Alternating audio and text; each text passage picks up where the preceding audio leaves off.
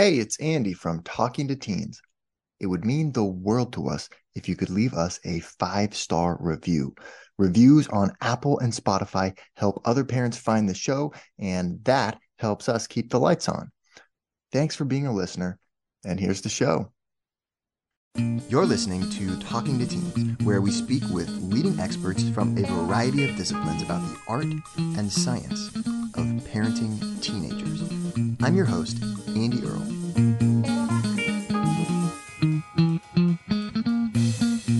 We're here today with Julie Lythcott-Haims talking about her new book, Your Turn: How to Be an Adult.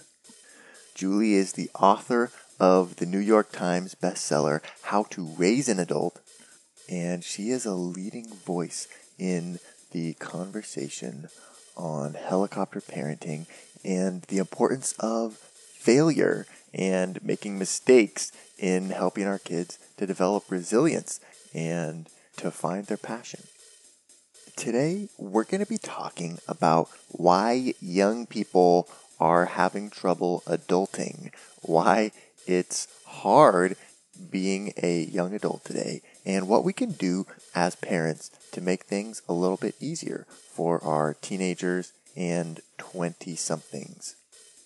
We'll talk about how to give advice that teens will actually listen to, how to talk about money and financial responsibility with kids, and why it might actually be problematic for a teen to have too clear of a plan for their life at age 15.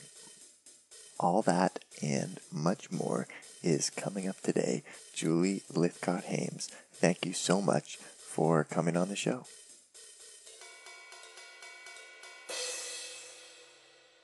Your previous book was How to Raise an Adult, that was really I felt like a big voice in the conversation on helicopter parenting and this overprotective thing that's happening with parents and young adults, especially as the kids kind of go off to college and all of this. So why now are we turning the lens to writing a book that's more geared towards young adults? Because, Andy, too many young adults really feel inadequate at the task of adulting. You hear it in their language, in their media, in their memes. I don't want to adult. I can't adult. Adulting is hard. Adulting is scary. And Yeah. I'm here as this older person down the path of life saying, yep, you're right. It is scary. Absolutely. And it's also amazing to be in charge of yourself instead of handled and managed by someone else making your choices, telling you what you have to do with your life. There's actually this delicious feeling when you're in charge of yourself. It comes with some terror, but on balance, I think it is far preferable to being kind of on the end of someone else's leash, which is what childhood can feel like. So I wrote this for them. And there's a lot of you in here. There's a lot of your kind of personal story of how you're sort of finding yourself in a lot of different ways and dealing with a lot of the issues that you're talking about in the book. Was that strange to be so vulnerable? No, it wasn't strange. I mean, some people may find it strange that I was so vulnerable, but I have written memoir. My second book was a memoir on being Black and biracial, growing up in white spaces, dealing with racism and microaggressions, and I had to dig deep and I had to decide in publishing that thing that there was a benefit in being vulnerable, and I did so for the purpose of helping other humans feel less alone. And that's what I've tried to do in this book. Let me, from my vantage point 53 years out, try to shine a light on this adulting thing by sharing some of my difficult moments, opportunities for learning, struggles, successes with you so that you can see what it looks like. But as you know, from having read the book, it's not just my stories. I've got the profiles of close to 3,000 other humans in these pages. And that's my way of saying, my way ain't the only way. I don't have the answers. I am here, I think, with a set of questions a set of topics that I want you to mull over continually, whether it's about your self-care or your finances or your relationships or your work. Ultimately, you are forging a self. You are creating this adult person. And it's a very personal and intimate thing. Only you can do it for you. But let me put other humans on the page from all kinds of different walks of life, socioeconomically, racially, genderly, in terms of sexual orientation, mental health situation. I mean, all of it. I've tried to put so many different kinds of humans in these pages so that my secret hope, Andy, is that every reader will at some point have cause to say, I can relate to this, or even better, she had me in mind when she wrote this. I feel seen.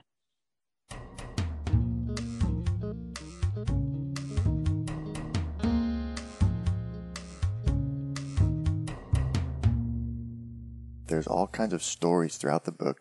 And one story that resonated with me earlier in the book is you talk about this kid who, I think you're working in higher education, and this is a student who kind of comes to your office and has this plan all planned out for his entire life, and he's going to go to medical school, and when he turns this age, and then he's going to do this, he's going to meet, I think in the second year of medical school, he's going to meet his future wife, and then there's like this whole step-by-step roadmap for his future.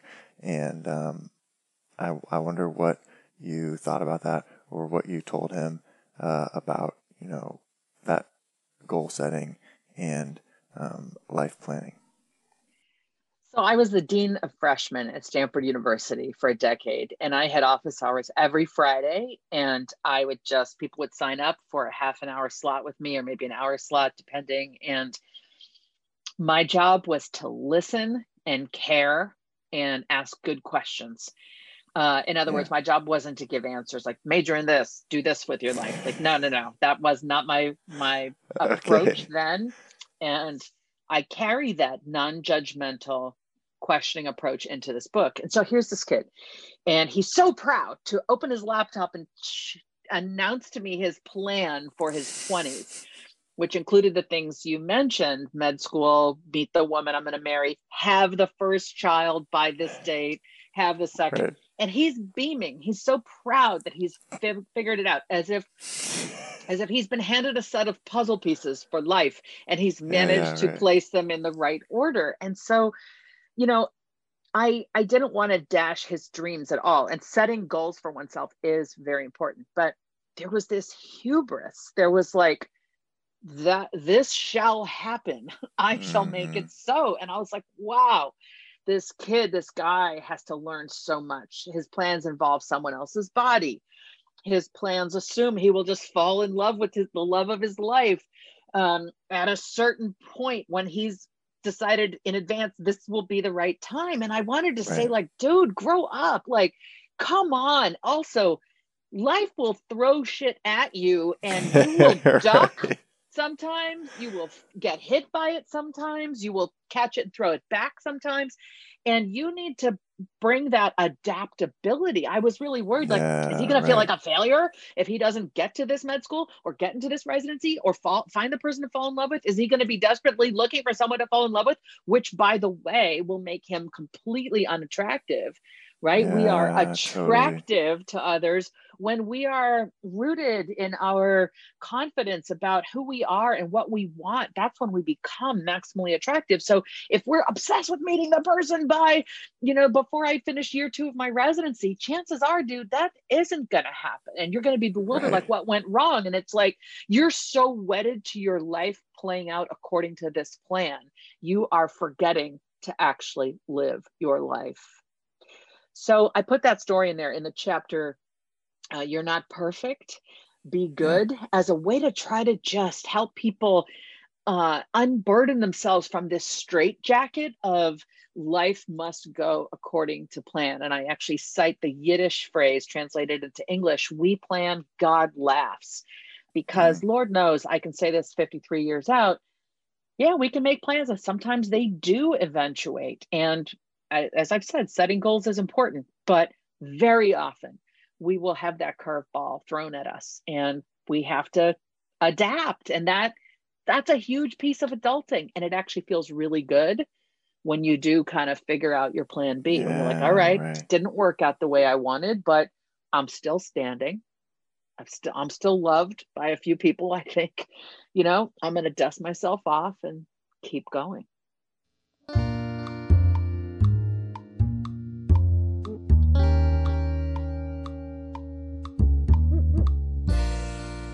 And a lot of times that's actually even one of the best skills you can possibly have.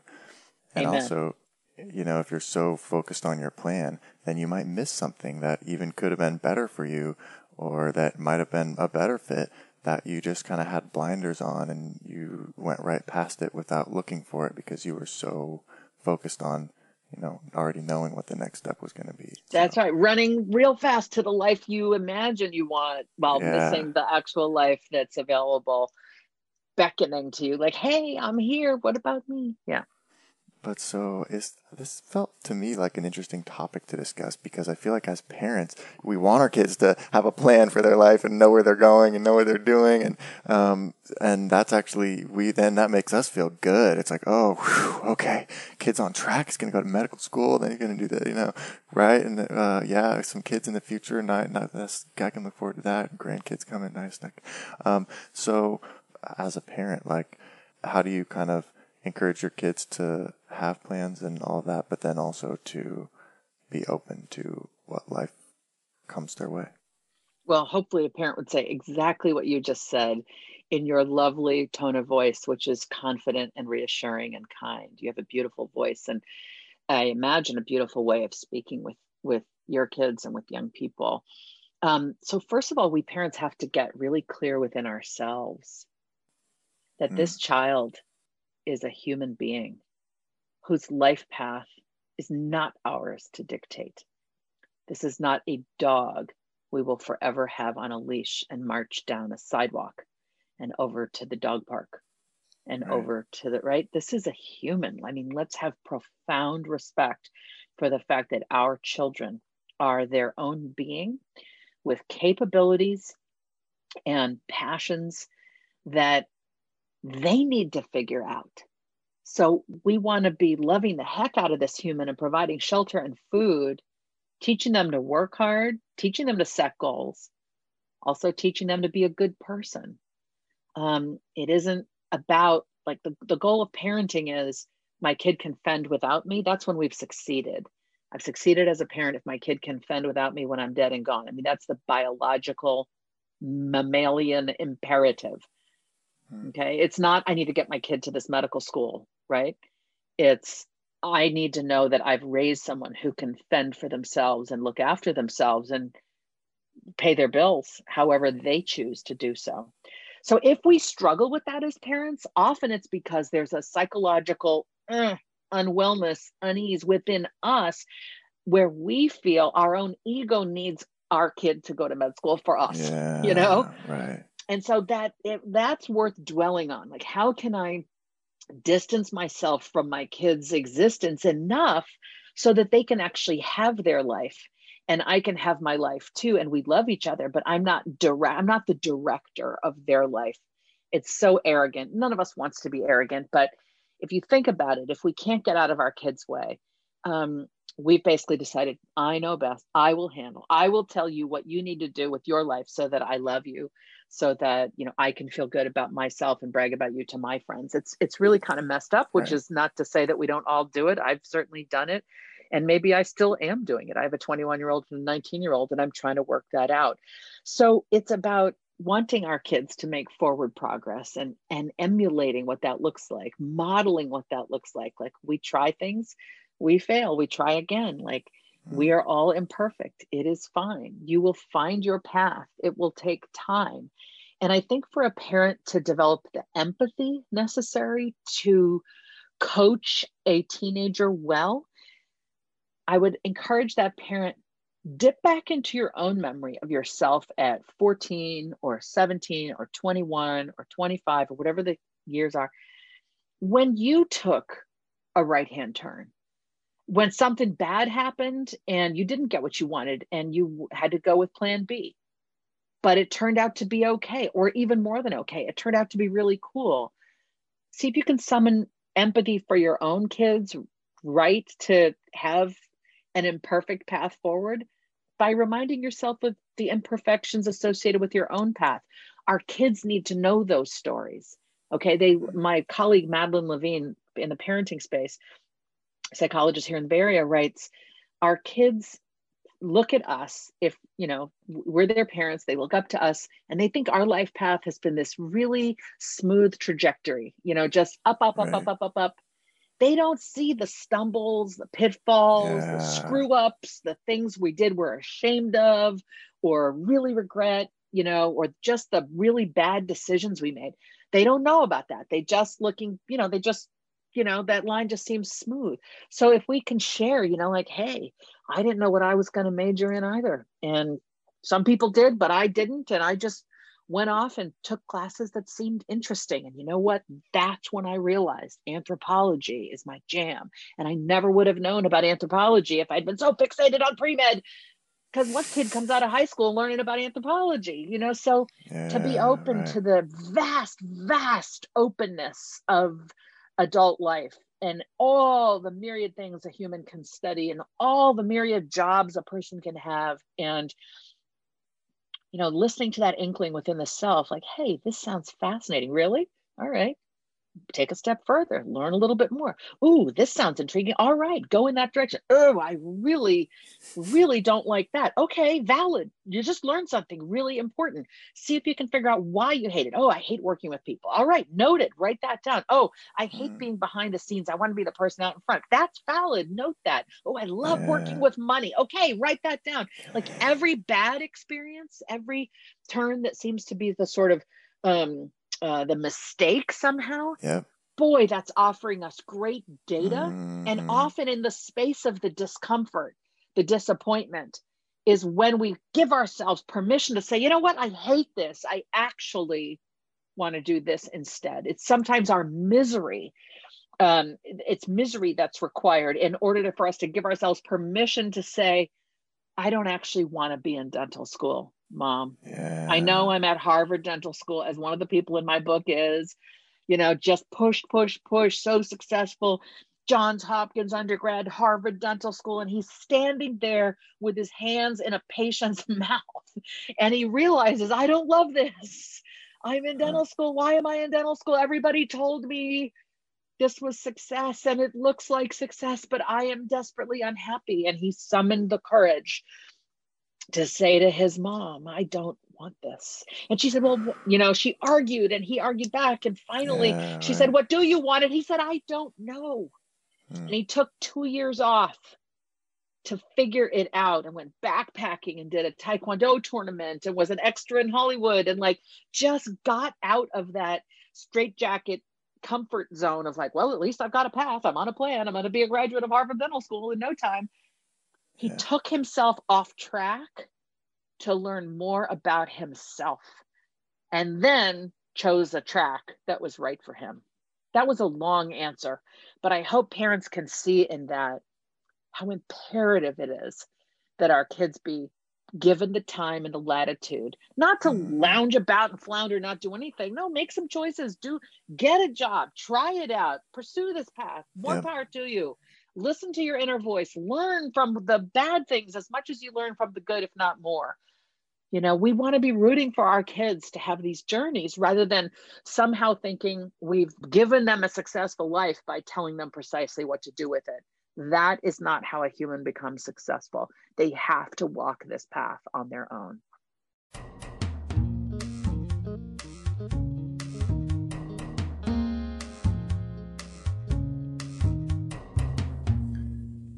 You write that parents are a little bit like sandpaper. Parenting is like taking sandpaper and sanding off whatever rough edges our kids are born with, so they can go out into the world and interact kindly and effectively with other humans.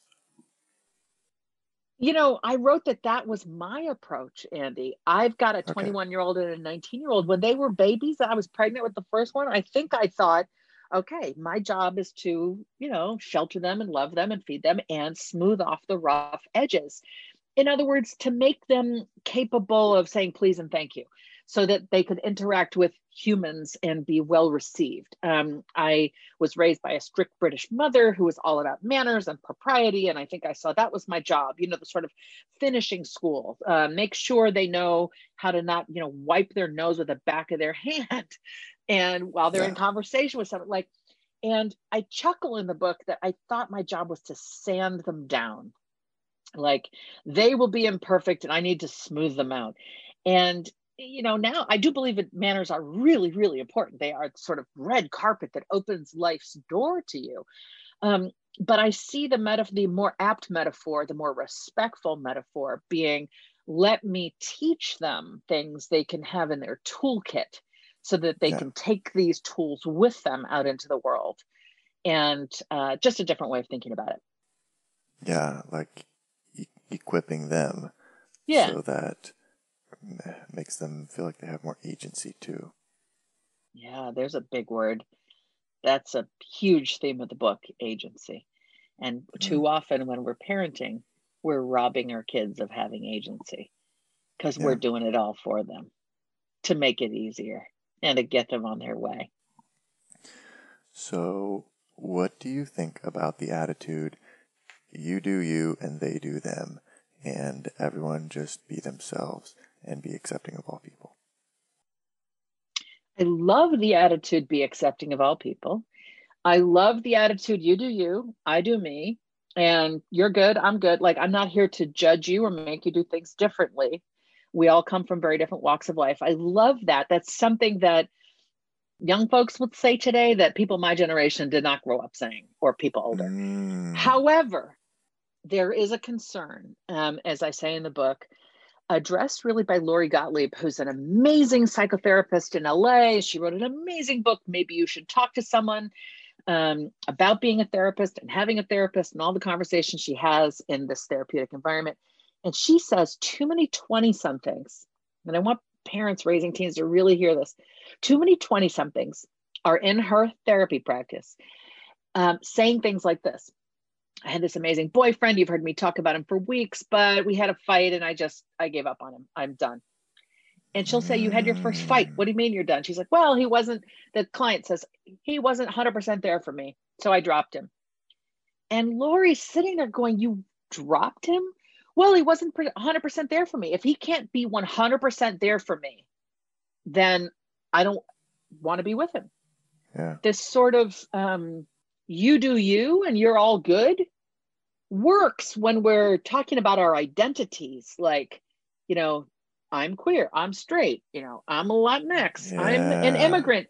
But you also have to be someone who's capable of communicating with other humans across differences, of compromising when you are in a relationship or a family or a workplace and you don't necessarily come from the same perspective or agree. You've got to be able to be interested in the other person's feelings and reality. So Lori, the therapist, has said, when kids are raised with, you're good, everything about you is good, it's all good, like whatever, you do you, if they haven't also been taught, but hey, other people also matter, then they come out into the world. And particularly if parents have dropped everything to caretake this child whom they said, it's all good, you do you, right? So I will just support you in being you and serve your needs and, bring you anything you've forgotten and argue with your teachers. Like, you're good and I'm going to protect that truth. Then these young people can become young people in their 20s who are trying to be in a relationship. They're seeing somebody, they're kind of serious. They have a fight. This person is not there for them. It's not dropping everything to meet their needs. And this young person feels they don't love me because they're not meeting my needs, because the parenting style has taught this young person to be loved is the other person just cares about your needs. They've failed to teach their kid, hey, I'm your parent, I also matter. I have time to, limitations. I've got work I need to do. I've got other kids. I've got my partner. I can't just drop everything and meet your needs. We're here today with Julie Lythcott-Haims talking about how to help our teenagers get better at adulting. And we're not done yet. Here's a look at what's coming up in the second half of the show. But particularly around money, because it feels so objective and yet is so subjective as well. Others have done it. You can too. You will be okay. Face it head on. Yes, it's emotional and scary, but you can. I'm not against find your passion. I just think it's so unfortunate that we've raised a generation of kids to believe that you need to find your passion by the time you apply to college, because colleges need to know your passion in order to admit you. We end up with too many kids who've got a manufactured passion. Oh, I'm passionate about this. Yeah. Why? To get into the right college. Oh, so I can write an essay about it. Okay, Yeah, right? A passion is a deeply personally heartfelt thing. Your passion, when you find it, which may take well into your 20s and beyond, is the answer to the question, why do you do this work? Well, I do it because I love X. I'm good at Y. And my love for it and my skill at it makes it my passion. Want to hear the full interview? Sign up for a subscription today. You get unlimited access to all the interviews I've conducted. It's completely affordable, and your subscription helps support the work we do here at Talking to Teens. Thanks for listening. I'll see you next time.